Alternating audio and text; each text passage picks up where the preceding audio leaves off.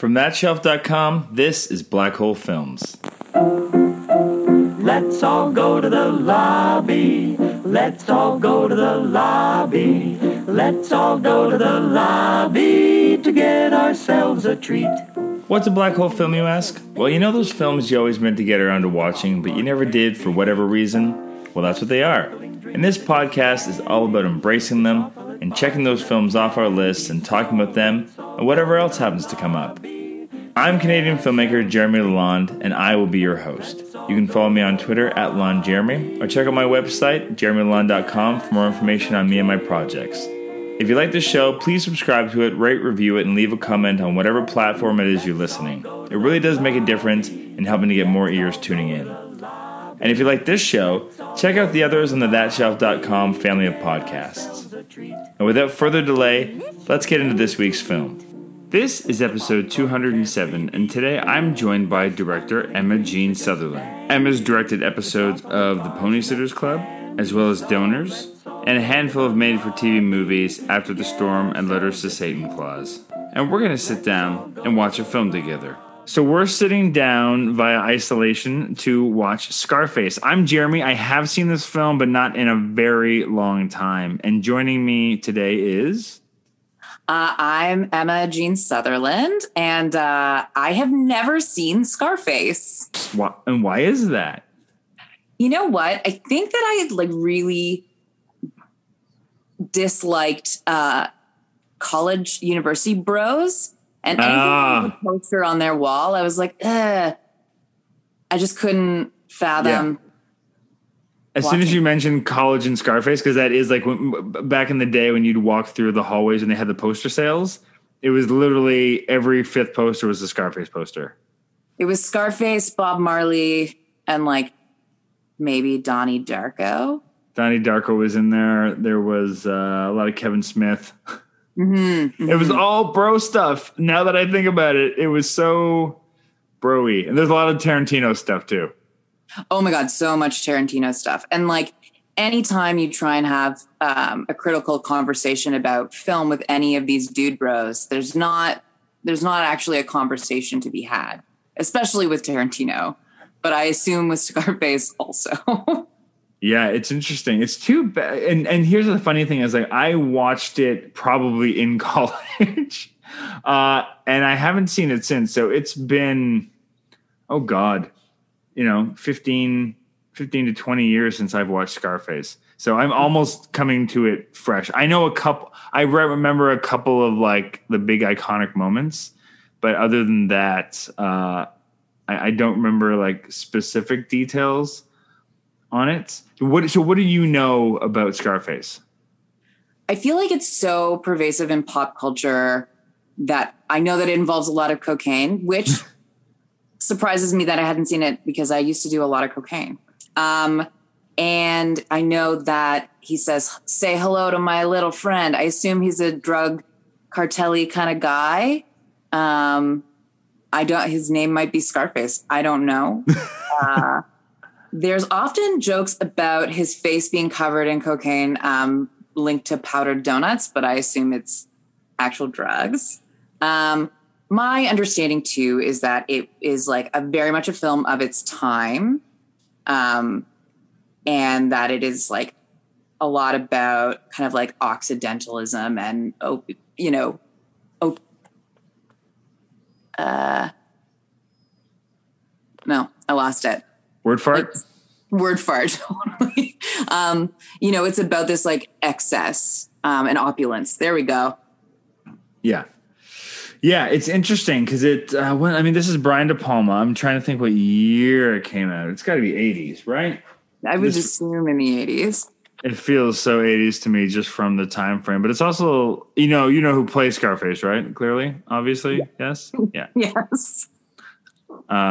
What year? 83. There we go. Yeah, I've been watching a lot of 80s movies recently because I feel like I have a film coming up in the fall I'm shooting that's set in the 80s. So trying to make that aesthetic not cringe has been a goal. So I'm excited to add this to the repertoire. Yeah, I mean, it's such a. I think like doing something like that. There's so many tropes you can hit. So I guess the trick is depending on the tone of the movie is how you do a love letter to 80s without just making fun of the 80s because it's so easy.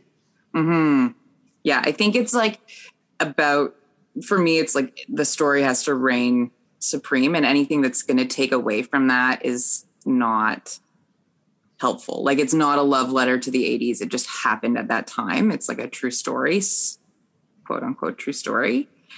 So I think it's more interesting because it takes place at a radio station. So tech is a great way to do it without being over the top. Oh, and music, obviously. Yeah. Music with it, but I mean that's the kind of thing though with a movie is that you could blow your budget like so fast in 80s music. I think so, but my hope is that it's niche enough because it's all like Christian church evangelical stuff. So I'm hoping that I'm trying to reach out to the band Striper. They were like an 80s metal band. Metal Christian band called Striper. And they would have posters that would say like, no, 666. And they're like very hair metal-y. I'm really hoping that I can get them. I'm going to go out on a limb and say that that's probably a possibility. But yeah, I'm also listening to a lot of like 80s evangelical Christian music to see if there's anything useful that probably will not be that expensive, I would hope. So your research right now is movies like Scarface and evangelical Christian rock. Yeah, well, and like Poltergeist and what did we watch the other night? I watched Stepfather the other night, which is one of my favorite underrated 80s movies. Turns out I like a lot of 80s horror. That was kind of the real heyday of like horror coming into its own, was it not? Like I remember my older cousins being really into all the slasher movies. That's when slashers were really big and still incredibly novel. I think that's why they have those kind of legacies from that era, right? Like Freddy and Jason and Myers, like those, you can't really recreate that. It doesn't happen very often anyway. And it was also like the boom of rental cinema, right? So you have all these production companies popping up and like literally creating box art and then just giving people money to create a film that could fit inside of it. Yeah. So just like really cheap, fast. It was a real like new wave of, and horror was easy because you could get away with, you didn't need stars. You just needed, you just needed to hit the tropes, right? You needed like blood, boobs, drugs, kids making bad decisions. Oh yeah. There's so many of them that it's nice to watch. Like I can watch maybe 5 in a day or something. And like one of them will be so good. And you're like, how did you get to be so good? Like, yeah. Because the expectations were not that high. Mm-hmm. I think like one of my references for the next film is the cinematography from Halloween 2, because it was almost all done on Dolly. It was actually really beautiful the way that they worked through that kind of hospital. Like I think that there were some love given to films at that time too. Oh, 100%. Even the cinematography in the first Halloween is really, really great. Mm-hmm. That's fantastic. I'm such a Dolly nut. Like I just can't help it. That's probably why I'm married to Dolly Grip. Oh, that's cute. Well, I think we're in a good place. Should we dive in then? So I guess what are your expectations for Scarface? I feel like it's going to be over the top for me. Like it's going to be like, I think the performances are going to be too much. I think I'm going to feel the length of it. Like I think it's going to feel long. And I think that I'm going to make a bunch of connections to pop culture that I really like, or quotes that I've used, but didn't realize the source material. Yeah, there's going to be a few episodes of The Simpsons that make more sense to you, that's for sure. For sure. All right, let's dive in. Okay.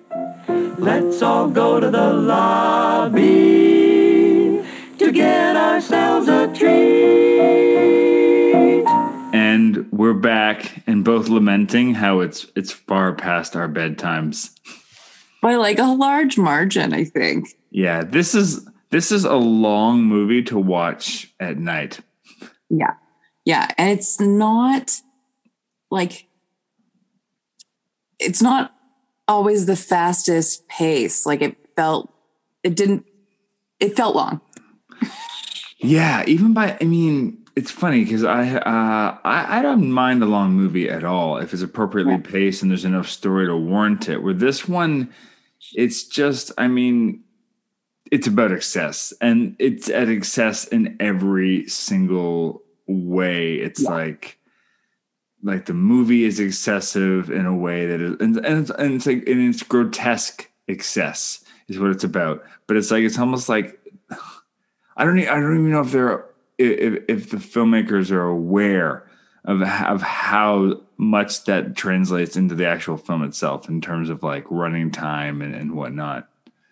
Well, I also think about it from like the logistics standpoint where you're like, okay, well, we've made all of these things and all of these squibs are built into all of the gold staircase. Like we're shooting it and then we're going to use it, like there's no killing of darlings in this because it's every single scene seemed so expensive from the top down, like all that BG, some of which this movie had some of the worst BG I've seen in a long time. Oh, yeah. I think very early on at the first like riot in the Freedom thing, there's a guy with a 2x4 just like so confused very early in the frame, but because they're doing such long takes, I'm sure it was like the best he'd done. I don't know.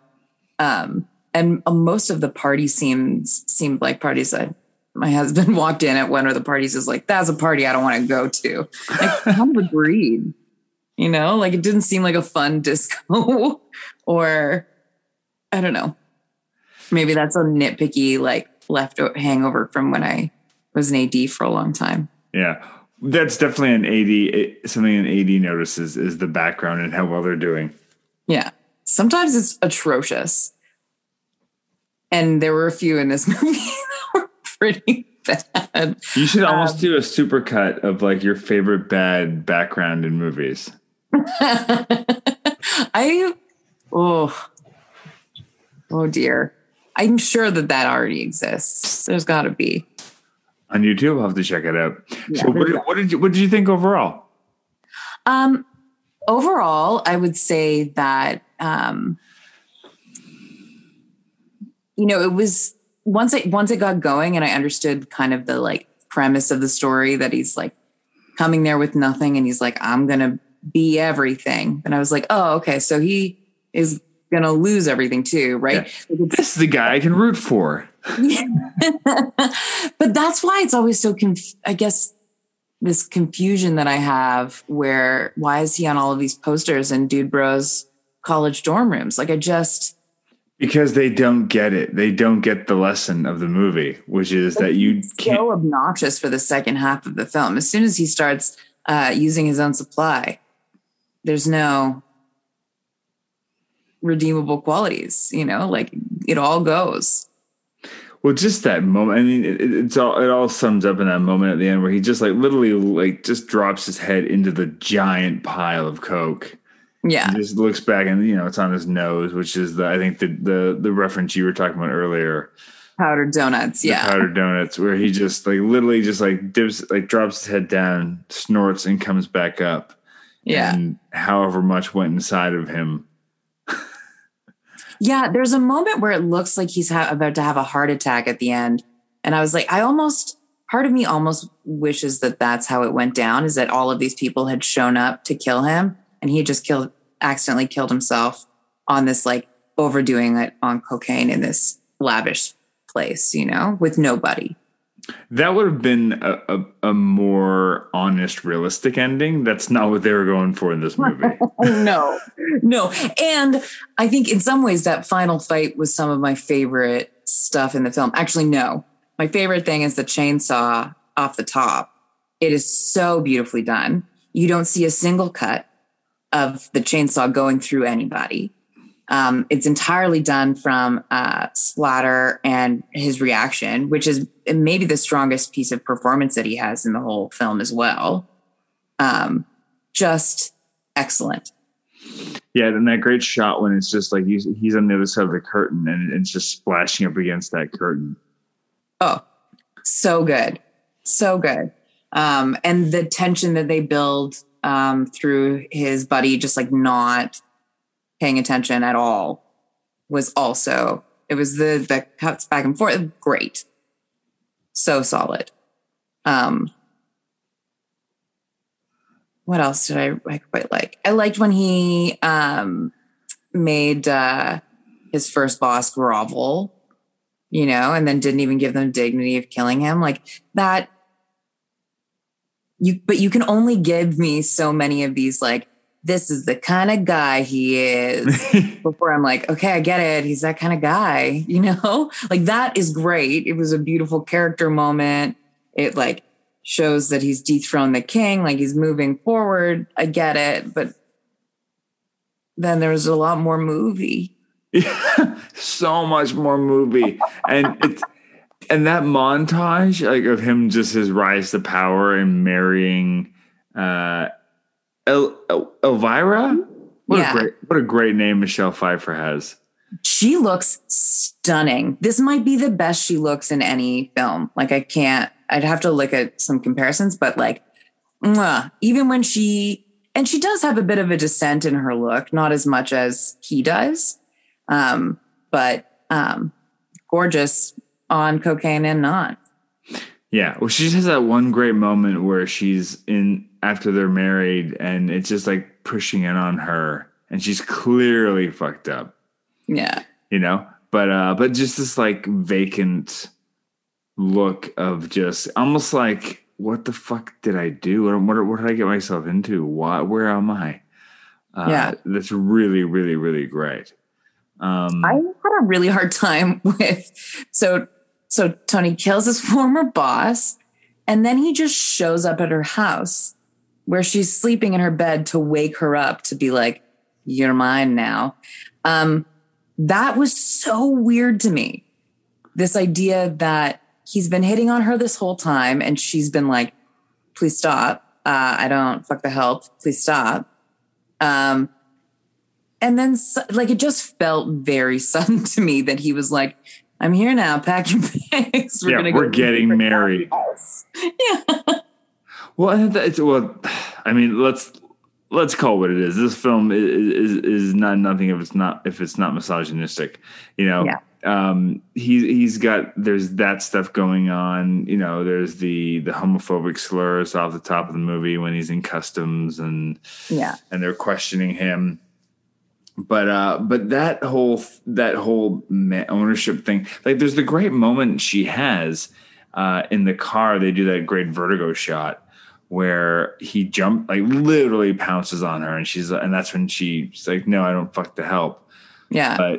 But it's it's her standing up for herself in a way that it's like, you will not sexualize me. But then as soon as he's in the power position, I guess go ahead and sexualize me.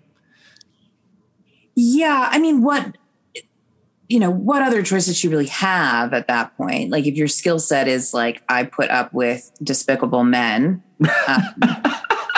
That's a great way of putting it. That's her skill set.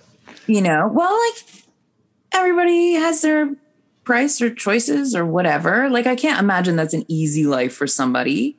It might seem easy, but as you can see, no matter how much stuff Tony has, it doesn't really matter either, right? His life doesn't get any easier the more things or the more money or the more status, nothing, but I can't imagine it was a very easy life to be that kind of like a person who is a possession. And again, because this is about like this overindulgence and extravagance, like women are obviously objects in it, including his own family, which is super weird. Oh, we'll get into the sister stuff, but that's a whole, I mean, we can get into it now. I didn't know anything about that at all, right? Because I had never seen the film. I had no idea. Earlier on in the film, I felt like the sister and his best friend, like all of that storyline, I was like, this seems like a waste of time because it was already feeling like a long movie.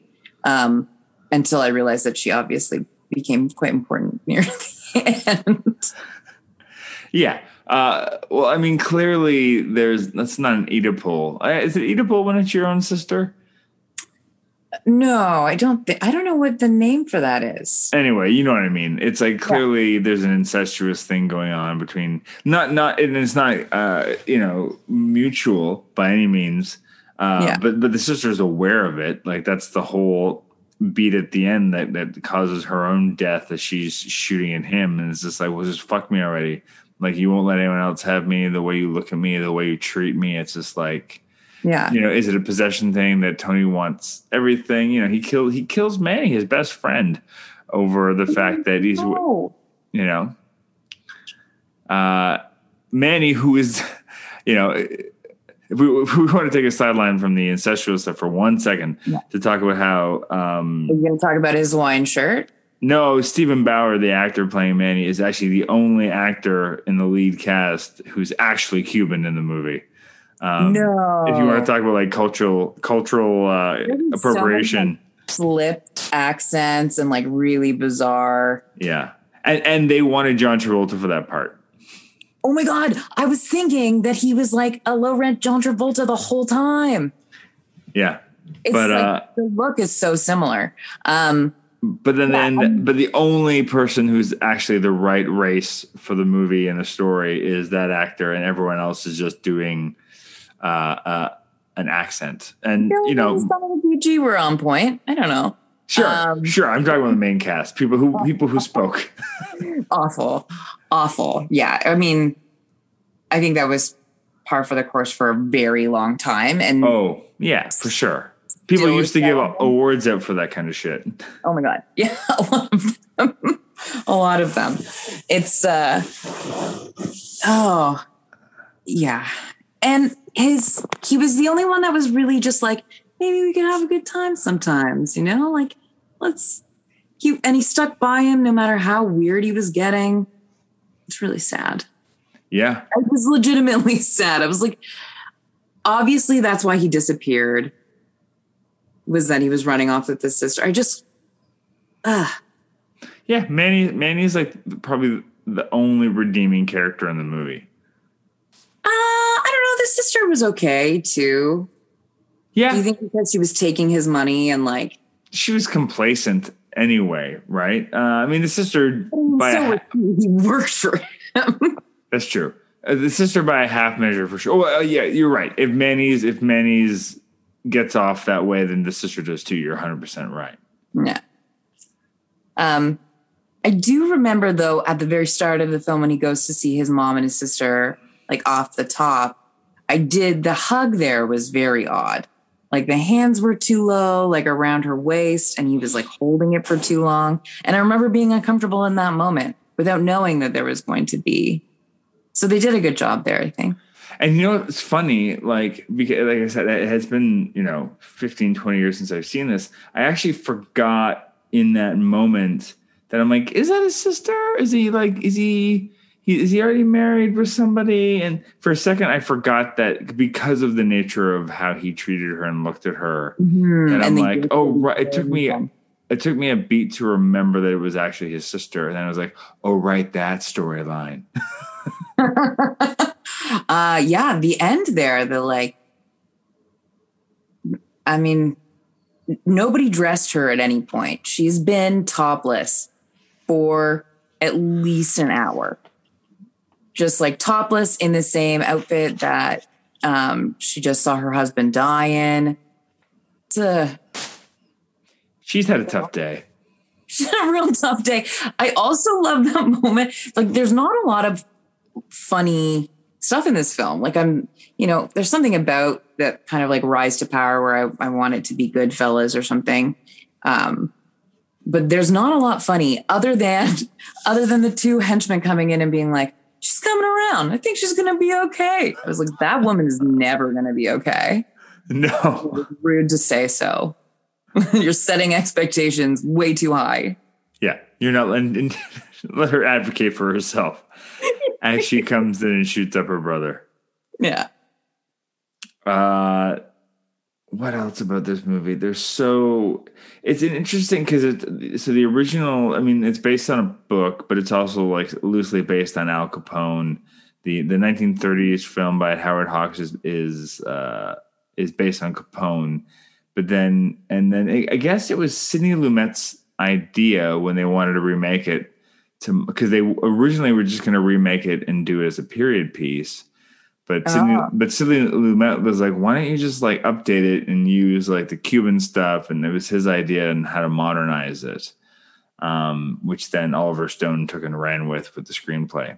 Right. So it's this weird like multi voice of all these like heavy hitters from the 80s and before with Sidney Lumet and Oliver Stone and De Palma directing it. But it is such, like you said, it's so funny when you think about like the broness of this movie and just how that became such a thing that it's just like he's such a terrible character in the end of the day that there's nothing like.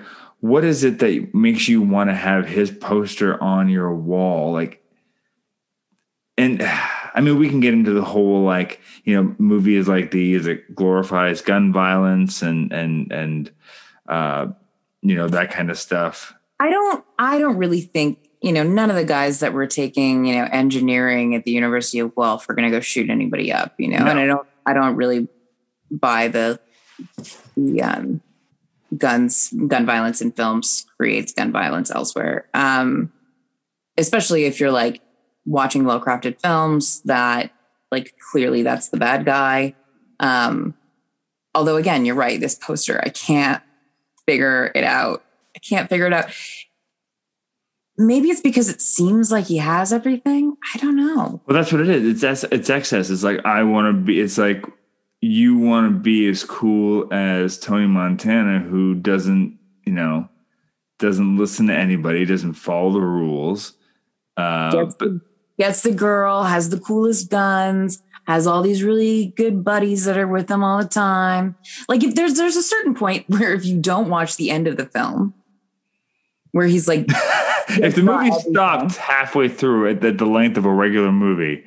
Because that's my, you know, the only reason I know that's not how all of these dudes have watched it is because they say hello to my little friend, which is at the end of the film, because I've been waiting for it this entire movie.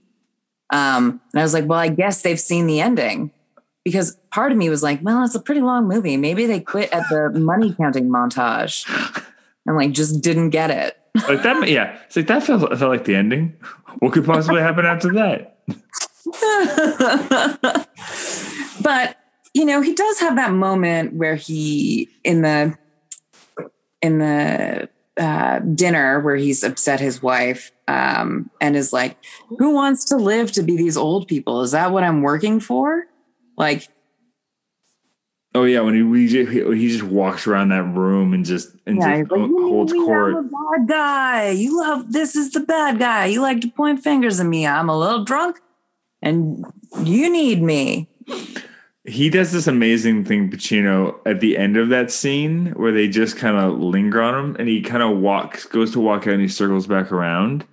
And like his high/drunk acting there is pretty fantastic. Yeah. Just that idea of that person who's like, oh, someone take him home.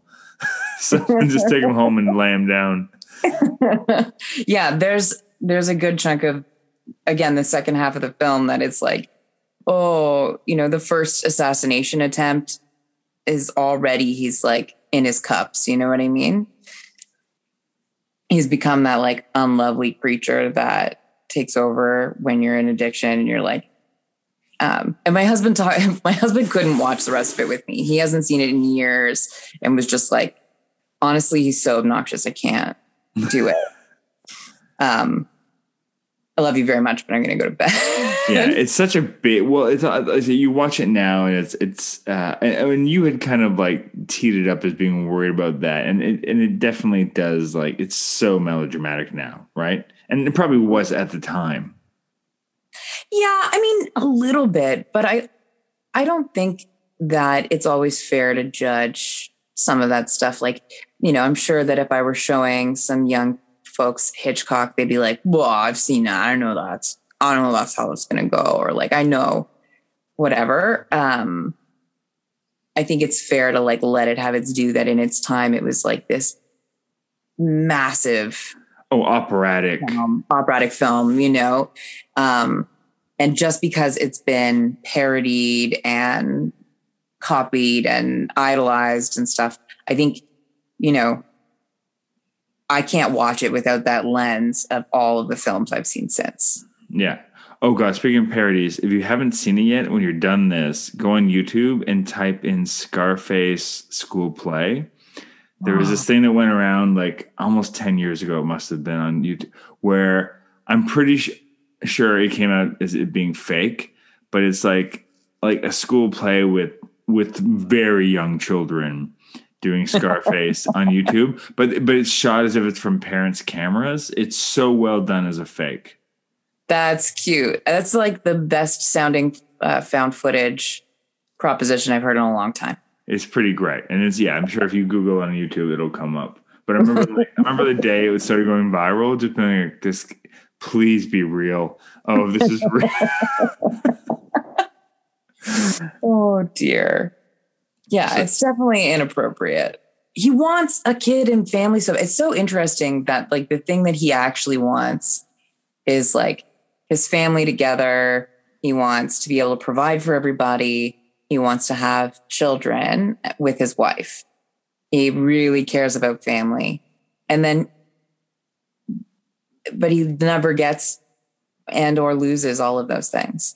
But it's also, it's so funny because he wants all those things, but not seemingly, because he could have easily had all of those things. He could have easily, if he had just been like, well, clearly she was not the person. She's not going to be a mom. Like, it's just look at her. Look at her values. Look at all the things she wants. That's not, you picked the wrong partner. Look how easily she fits into that dress. There's no way that hips like that are going to push out a baby. Yeah, or want to, so it's like you pick, well, why did you pick her if that's what you really wanted? Why did you don't need that giant fucking mansion to have a family. You're taking care of everyone. Everything being monogrammed in that whole thing. Like, I think there has to be some like love for the production designer. The mirrors everywhere are so well used and are obviously kind of on swivels or whatever, so that you can get his talk with the agent, where they're each in each other's ears. Like, beautiful. It's so beautifully shot. Like, there's nothing really wrong with any of the choices that they make for camera moves or to using camera to push feeling and story. All of that stuff is well done. Yeah, it's so well made. The production design is off the hook, especially his house, just his office. Yeah, going straight into his office where you're like, oh, you have a goth phase. This is cool. This is really all black marble. That's a lot. The TVs all the way through. The bar TV around his bathtub. The TV that is a picture frame at Sosa's house. That TV is amazing. I immediately wanted it. Yeah. I was in a house in the Cayman Islands that we kept on calling the Scarface house. It reminded us of that. It was too big for us to shoot in. We were just like, we can't like this. Oh my God. Amazing. I've been in, that's always the weird thing when you're like going on location to shoot stuff and you're like, there's some mansions and stuff that I've been in where it was like, I know our production didn't pay you enough to be here. Why are you so weird? Why are there other people living here? Like it's an apartment. Why do you have so many, very odd. There's some weird rich people out there. We had one person who let us into their home and gave us the most amazing tour. They made baked goods for us. They had one of their people make them for us, but then clearly had no intention of renting it out. It's like, oh, you're just a lonely rich person who wanted company for the afternoon. But were the baked goods delicious? They were, and I indulged, even though I knew there was probably some like animal product in there, and I felt sick afterwards, and I knew I was going to. It didn't go well for me because I wanted to be nice.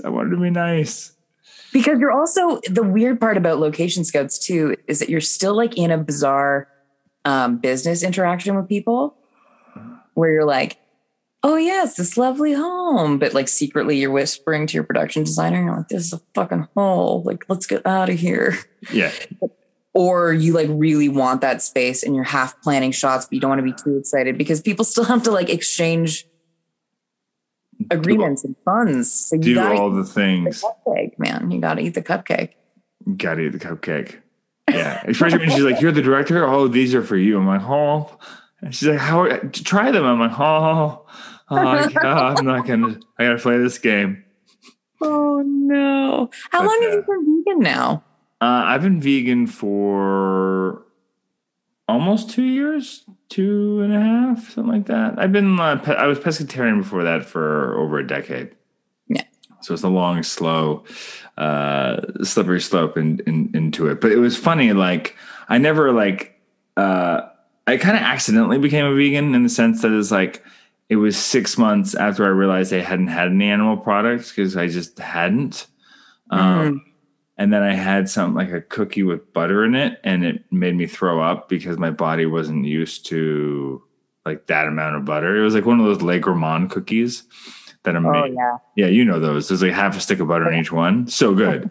But I was literally and I was like, what did I get sick from? And then I did the math and I was like, oh God, that's the first time I'd had dairy and such a harsh amount of it in a way. And so I kind of just realized, oh, that made me feel really crappy. Oh, and also I didn't have it for a long time. I can probably just keep doing that. Yeah, you don't have to. There's so many dairy alternatives at this point. Like, yeah, it has not been hard. Nuts. No. I was vegan for like 7 years, and it's easier now even than it was a few years ago when I was doing it. So easy. Even traveling is easy. I actually found traveling was easier because most places that aren't in standard North American diet have a ton of stuff that are just like, yeah, we have beans and rice with every meal. What are you, an idiot? Yeah. You know, like, why wouldn't you have that? That's what I mean. It's like, as long as you are okay with like not the fanciest of meals sometimes, even like just traveling home, I was just like, if there's a Wendy's there, I can get a baked potato and just tell them not to put anything on it. And that'll at least keep me full while I'm in an airport. I'll be fine. Yeah. You learn all of those hacks real quick for sure. Yeah, 100%. So any final thoughts on Scarface? I'm glad that I've seen it. I think that there were a bunch of quotes that I knew that I didn't know was from that movie. Like, first you get the money, then you get the power, then you get the women. Didn't know that was from that. No, okay. I think I'm a big sucker for production design and beautifully shot things, you know, and even when the film isn't holding my attention, the other stuff does, including Bad BG. Do I ever need to see it again? No. Do I need to like seek out a director's cut? Absolutely not. Would I put up the poster in my dorm room? Also no. I can't imagine there's a director's cut of this that's longer. I'm sure there is. So. Oh God. When I told Alistair, I was like, we're watching Scarface. He's like, so you're both directors. You're going to watch the director's cut? I was like, I heard it was a very long movie. What did he leave? What did he cut out? What are we missing from this story? That montage was actually those are all full scenes in between the money counting. Oh God, can you imagine? But that's just it for me. It's just like to your point where it's like, yeah, I saw this movie, 15, 20 years ago, never revisited it, and rewatching it this time, I'm like, yeah, that's why. It's because I got everything I needed out of the first time around. It's it's enjoyable in so many ways, but it's also very surface. There's no nuance to catch something new on the next watch. I think the things that I would catch would be like, oh, what an interesting finish on those banisters. Ooh, like that's, if I were to watch it again, it would be entirely for that. And I could fast forward through most of it. I don't think, there is no nuance to it. It is like a hammer. That's how he approached the whole world, right? He's like, I'm just going to be a very blunt, forced object, and I'm just going to power my way through. And everyone's going to see that I'm a hammer. I'm going to tell them I'm a hammer. I'm going to do it anyway. And it was just 3 hours of that hammer going. Yeah. And that's a lot of hammer.